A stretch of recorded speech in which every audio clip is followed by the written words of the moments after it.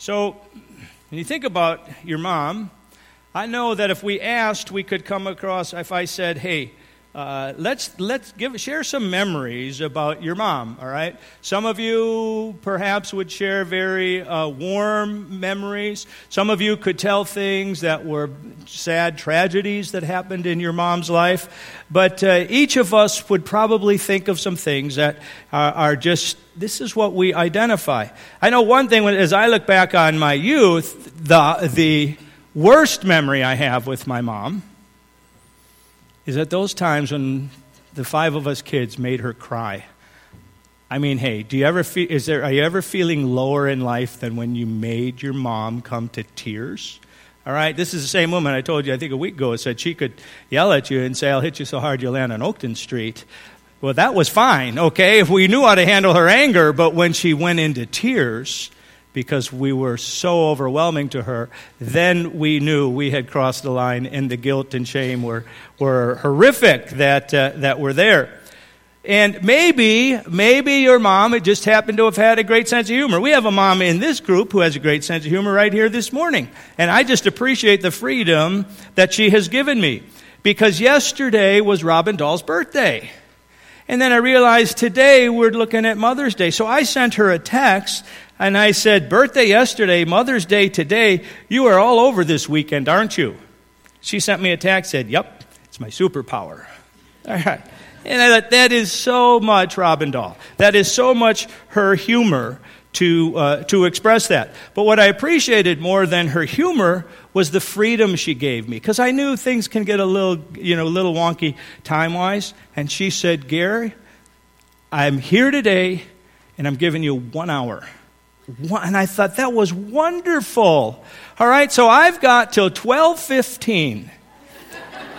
By Robin's permission, she said she'd give me an hour, and I think I can get it done in an hour, all right? So I'm just feeling real good. We'll just kind of relax. We'll get it all taken care of.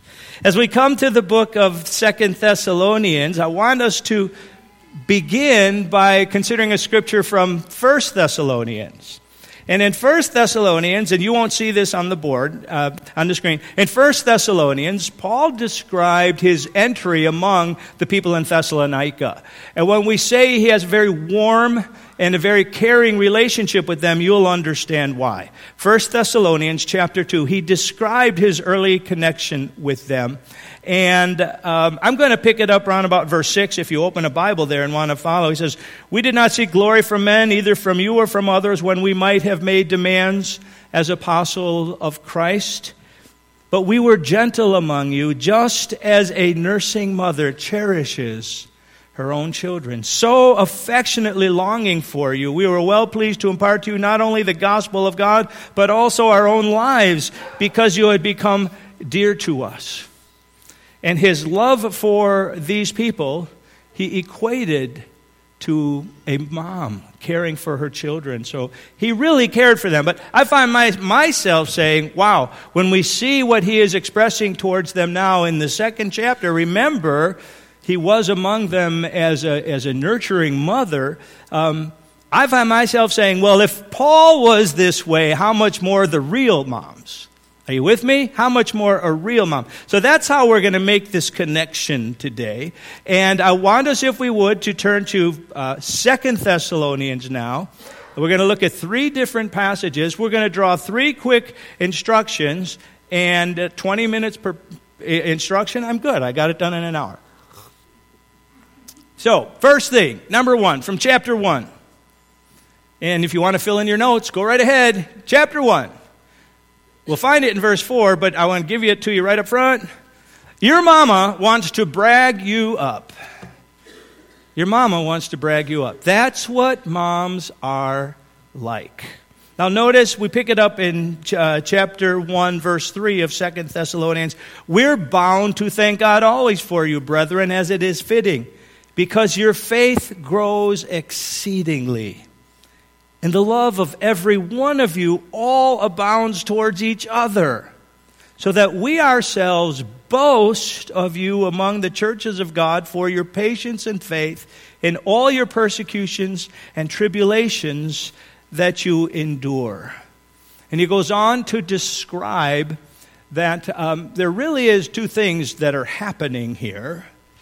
In the midst of your tribulations, in the midst of the persecutions that you are experiencing, there's an end game to this, if you will. And in the end, there's going to be a separation. It's going to be understood to know who were the ones who embraced the things of God through the gospel of Jesus Christ and who those were who rejected it. But while this is playing itself out in Thessalonica, they're suffering persecution. They're suffering tribulation. And notice three things that he identifies. He identifies in verse 3 that your faith grows exceedingly. Secondly, the love of every one of you all abounds towards each other. The faith, the love that they have for one another. And these are the reasons, he says in verse 4, so that we're boasting of you. And then he says, for your patience. And then he adds faith in again, in all your persecutions and tribulations.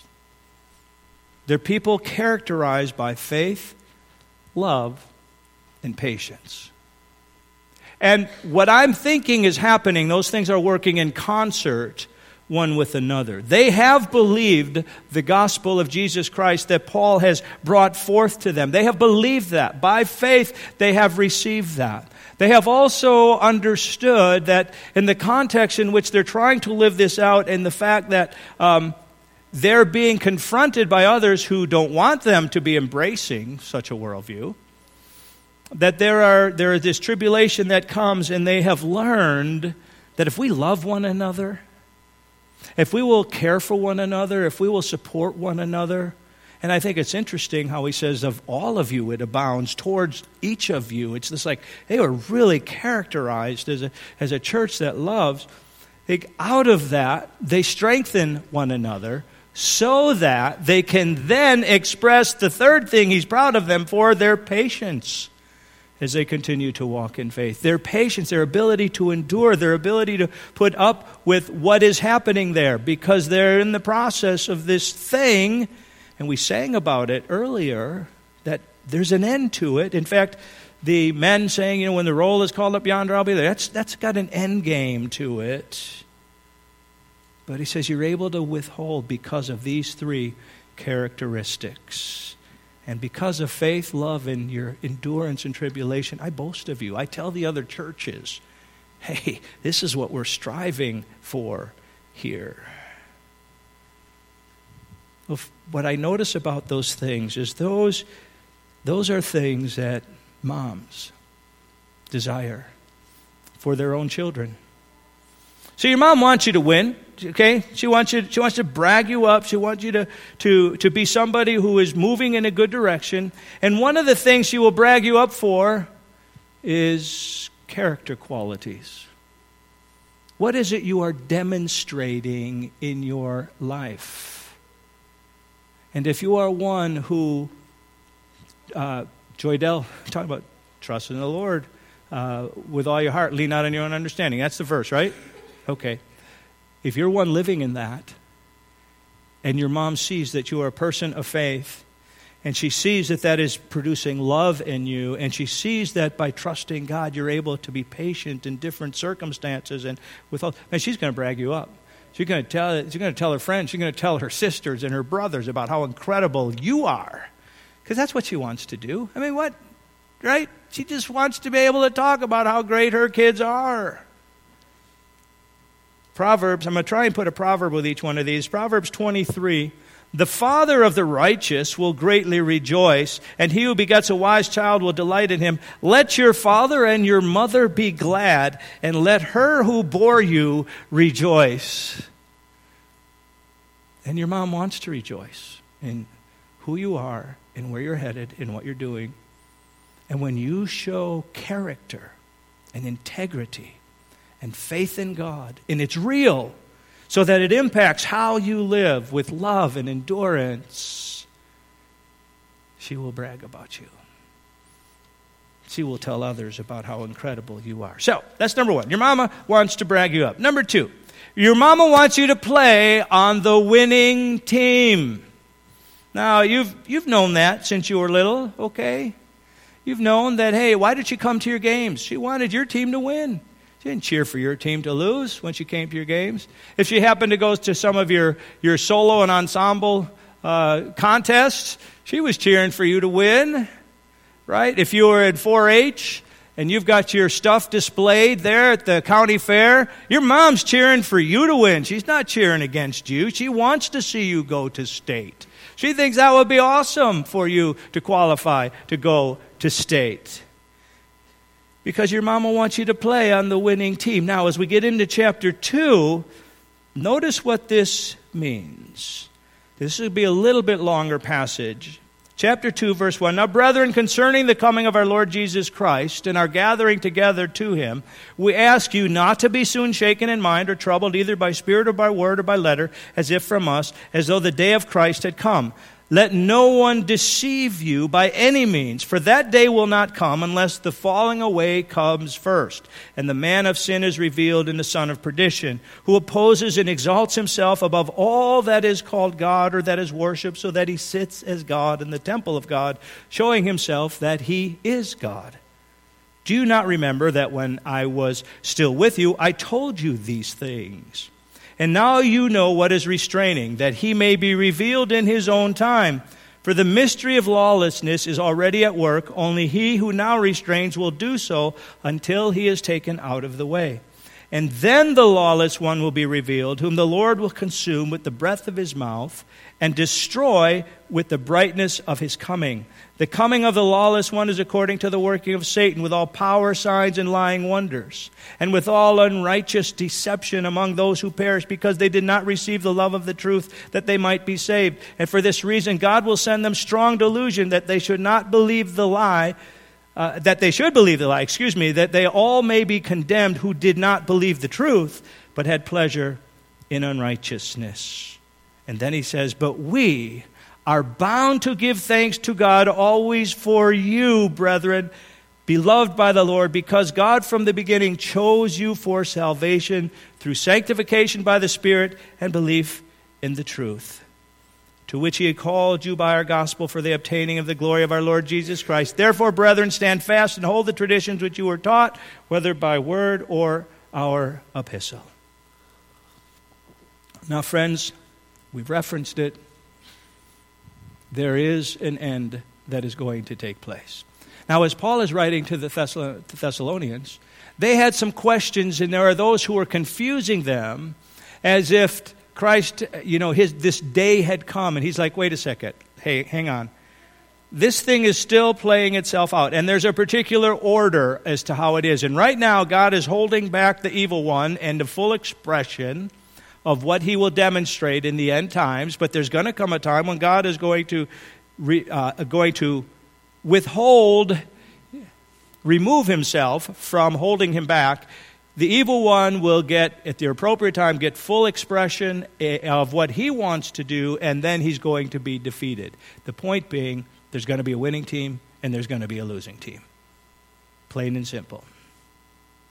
And your mama wants you to play on the winning team.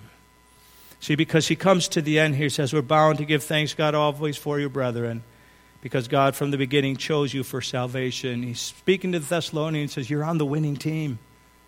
Play like you're on the winning team. Live like you're on the winning team. Understand the victory is yours, and therefore you can continue to withstand the tribulations that are yours.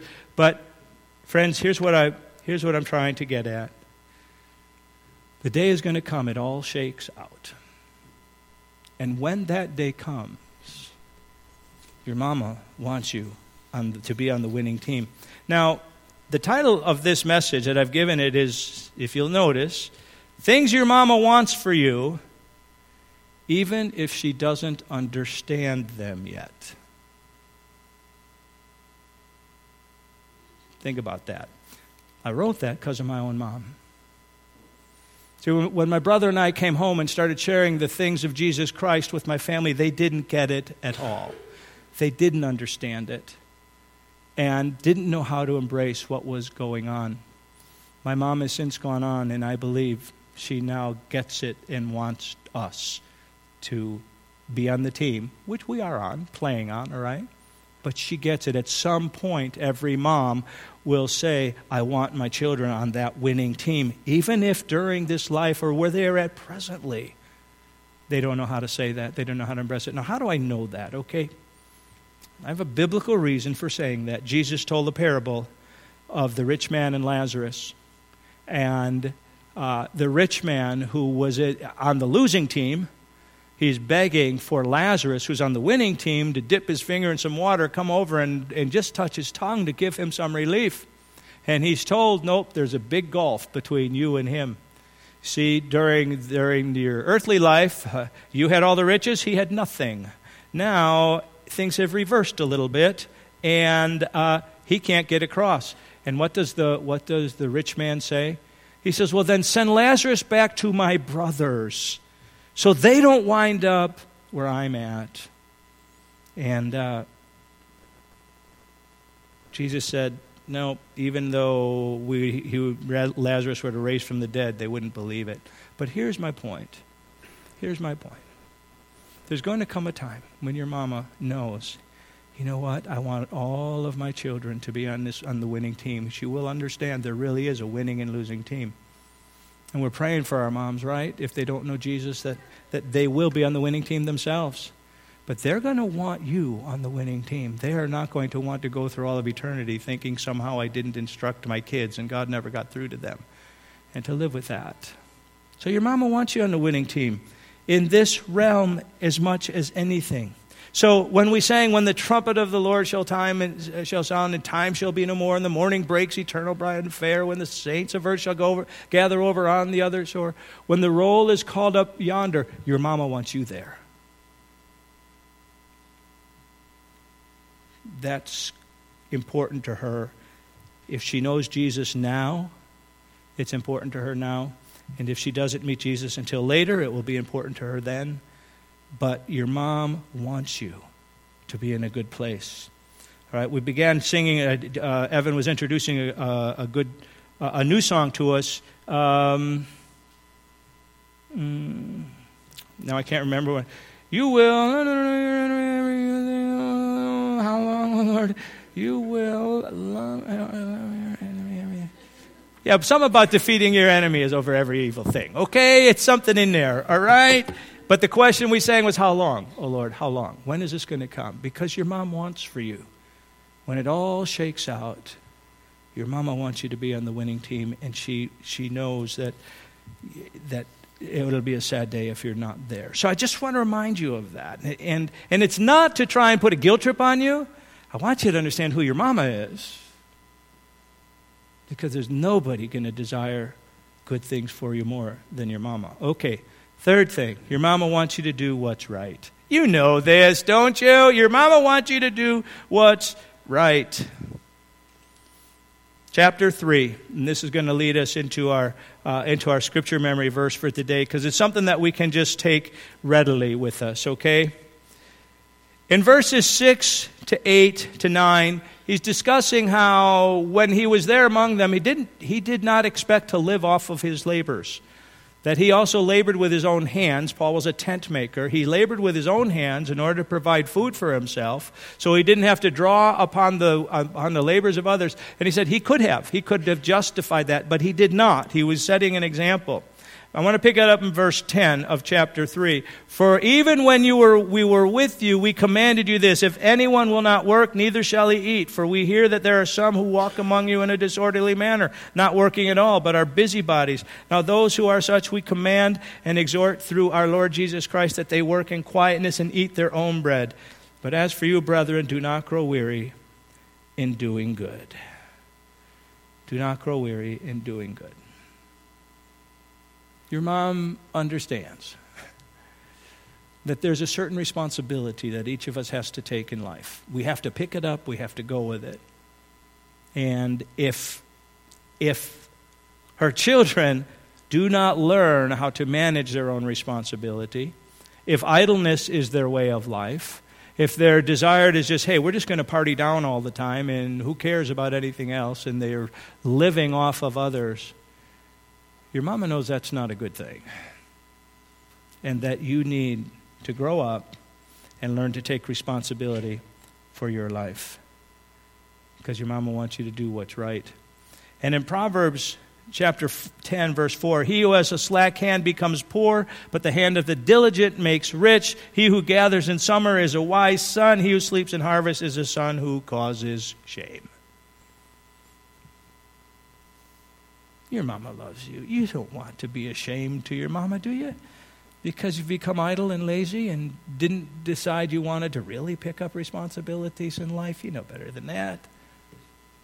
So if that speaks to you today, if you have a hard time getting it in gear and getting some work done and doing the things you need to be about, understand your mama's waiting for you to grow up and take on some responsibility and not to be weary in well-doing. Because it wears us out. Life wears us out. There's no two ways around it.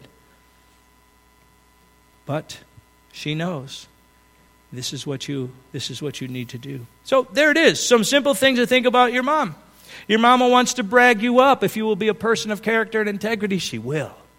Your mama wants you to play on the winning team, meaning there's an end game here, and she wants to see you get to glory with Jesus Christ. I forgot to give you Proverbs 10:30 for that. The righteous will never be removed, but the wicked will not inhabit the earth. They're one way or the other. We're all going to wind up in one spot or the other. And she wants you to wind up with the righteous. Thirdly, your mama wants you to do what's right. Learn to take up some responsibility. Don't sit around living off of the work, the labors of others, but be responsible and do not tire in that. All right, that's what your mama wants for you. All of it is good things because that's what moms are like. They want good things for their children, right? Moms, you want good things for your children. If you're a mom here today and you want good things for your children, raise your hand. Okay, there you are. 100%. There it is. 100%. So, with that in mind, I want to leave you with this last little word. They all want what's good for you. Will you bless them today? Bless your mama today in some way. Father, thank you for these moms with hearts that are so rich in love towards their children and desire such good things for them. Pray that your grace will abound on their behalf today. In Jesus' name, amen.